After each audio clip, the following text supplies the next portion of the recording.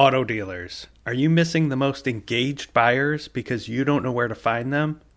At eBay Motors, you'll find buyers so motivated they purchase a car or truck once every 3 minutes. Just call 866-210-5362 and mention the code AUTONEWS to get 50% off your first 2 months. Hello, and welcome to Daily Drive. It's Monday, April 11th, 2022. I'm Jamie Butters, Executive Editor of Automotive News. The lack of computer chips takes a bite out of Europe, and the shortage won't be ending anytime soon. Also, it's Jeep season in Utah and in New York. And maybe Elon Musk's Twitter board seat isn't secured after all. Also, Mazda is looking for record sales in the U.S., but how exactly? We'll get to that a little later. First, let's run through all the news you need to know to keep up in the auto industry. Europe's largest automaker expects the supply of semiconductors will not normalize until 2024. Volkswagen CFO Arno Antlitz telling a German newspaper that he expects the chip crisis to ease this year and next, but that the shortage will continue beyond that into 2024. That's because chip makers will not be able to meet rising demand even as more production comes online. BMW Group CEO Oliver Zipse made similar predictions in an interview on Monday. Meanwhile, European assembly plants were hammered by the ongoing microchip shortage last week. Auto Forecast Solutions added nearly 100,000 vehicles to its global tally of cars and light trucks that have been removed from automakers' production schedules this year. European factories accounted for nearly all of that total. About 1.4 million vehicles have been axed so far in 2022 from production plans. About 10.5 were taken out last year. Turns out, Tesla CEO Elon Musk won't be joining the board of Twitter after all. The social media network saying Musk has decided against making the move. The billionaire recently purchased a 9.2% stake in Twitter, making him the company's largest shareholder. And finally, next Sunday is Easter, so it's time for another batch of Jeep Safari concepts. The brand has pulled together 7 customized models to tackle off-road obstacles in Moab, Utah for the 56th annual gathering of Jeep enthusiasts, which started April 9th. The 2022 class of Moab concepts includes plug-in hybrid, battery electric, diesel, and V8 models. You should check them out on autonews.com or in the printed edition arriving in subscribers' mailboxes this week. Jeep is also among the small handful of brands holding press conferences on Wednesday at the auto show in New York. It's been almost 3 years since the Big Apple had an auto show. The 2022 edition opens to the public on Friday. And that's the news you need to know. Coming up on the other side of the break, how Mazda's partnership with Toyota differs from the one it used to have with Ford. After this.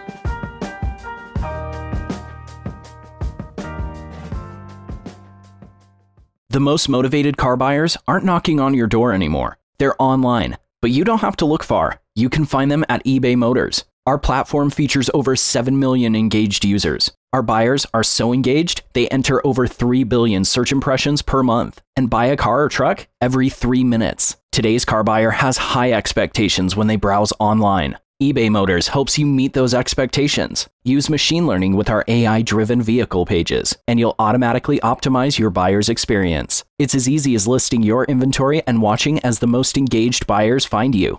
If you've ever uploaded your automotive inventory to a website, you have more than enough skills to get your cars listed on eBay Motors. It will feel like you're setting up an entirely new car dealership within minutes. Once you list your available inventory, you'll have additional support from the platform, including a single destination page for your entire brand. Want to generate more sales automatically? eBay Motors lets you choose between auction, classified, and fixed price listing options so the site does the heavy lifting. It even integrates with your existing dealer or vehicle management system.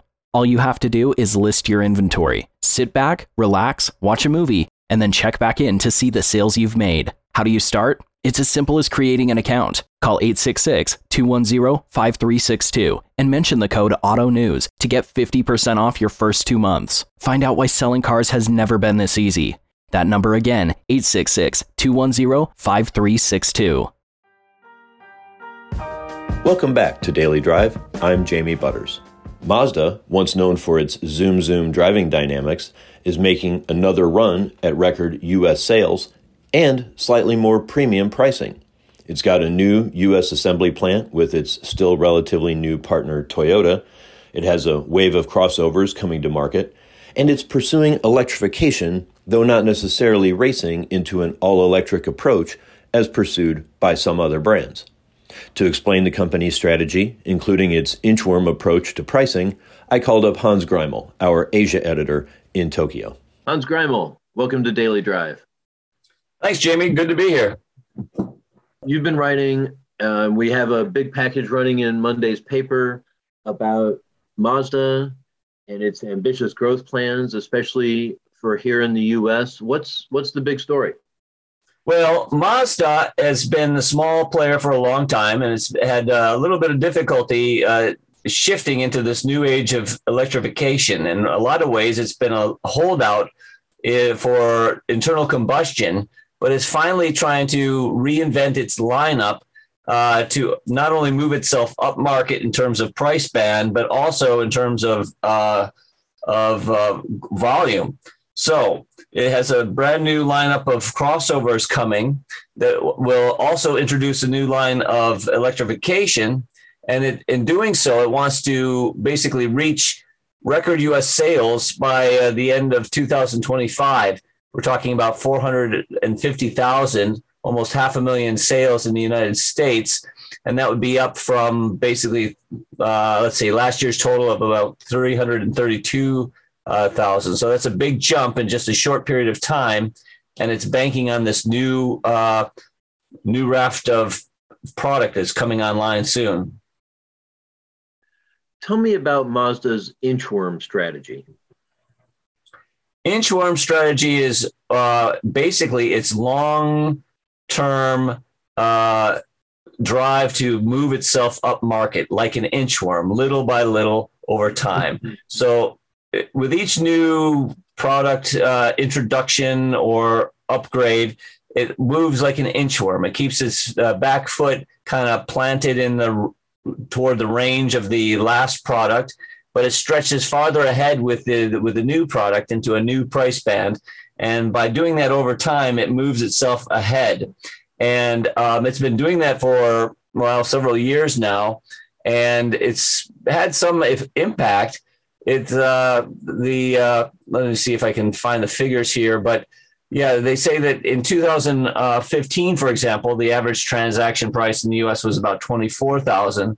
But by 2020, and that's before the pandemic hit, and we saw this huge ramp up in prices. So by 2020, it extended itself to about $31,000 in the U.S. That's pretty good, more than $1,000 a year. Yeah, not too heavy.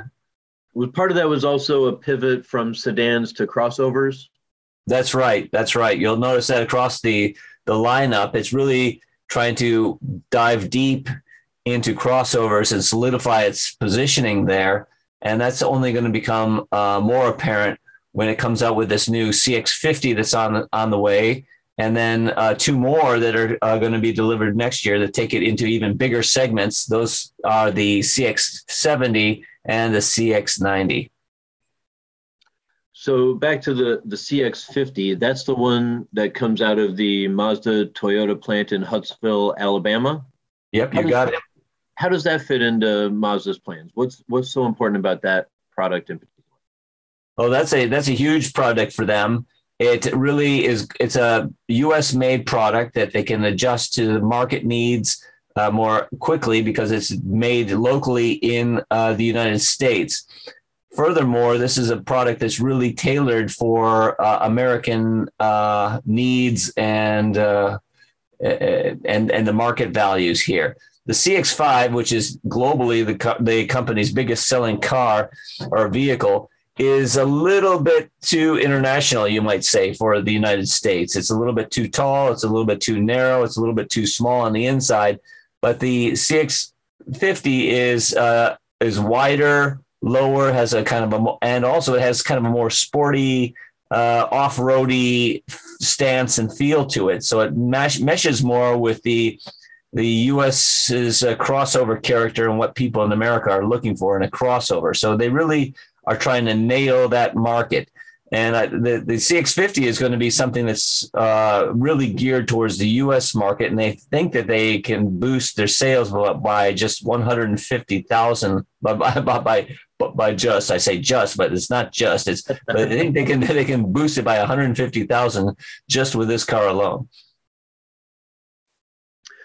It's funny. It sounds like if it's designed to look like it's meant for off-road but still actually be driven on-road, that is exactly the American consumer. Exactly, yeah. Mazda has always had a good reputation for fun to drive cars and vehicles, cars really, but it couldn't ever really quite leverage that as much as they wanted in terms of price. I mean, nobody probably gets all the love that they want for their brand, but some feel it worse than others, like Mazda and VW, I think traditionally. So does this new strategy address that, or how does Mazda live with that? Well, Mazda tries to make itself stand out in a couple ways, and it's not easy for a small player like this that has kind of something approaching a full lineup that mirrors all the other mass market players like Nissan or Toyota, minus the pickups. But it's got the everything from a small compact up to a big SUV, or almost a big SUV. It's been absent, and but what it tries to do is set itself apart through a couple of things. And one is the driving pleasure. So Mazda is one of the few mass market companies like this that really sticks to traditional geared, old school automatic transmissions, for example. They don't do CVTs, and they probably never will, I guess, or I hope they don't. And so they're into driving a pleasure. They pride themselves on their engines, their transmissions, and their drivability, the driving dynamics of their cars. They spend a lot of time thinking and trying to build that into the engineering. Secondly, they spend a lot of time on like soft features like interior design, materials, exterior styling, and that really gives it kind of a upscale or near premium feel compared to other rivals in the same price category or the same price area. So if you look at the interiors of the cars, they really look refined and well done and well executed. And then this upcoming CX60, which isn't coming to the US, but is indicative of the large scale or the large size crossovers that are coming to the US, like the CX70, the interior looks really great. It's really well executed. It looks premium, has a premium feel. And those are the things that they hope will set it apart and help build product loyalty. Other than the plant in Huntsville, what is the influence of Toyota on Mazda's strategy? Well, Toyota gives it a big protector, basically, they can go to for help with all kinds of things like manufacturing or even technology. It's going to help them with hybrid technology, for example. It helps them with sourcing of parts and things of that nature. It's in the United States. It's also helping Mazda with financing. So it's important for them to have a big partner like that as kind of a shield or an umbrella when a storm comes. And in terms of size and power, they probably couldn't have found a better partner than Toyota. And what makes it also a compelling relationship is that because they're both Japanese and because their corporate cultures are so similar, they are able to communicate well and work well together.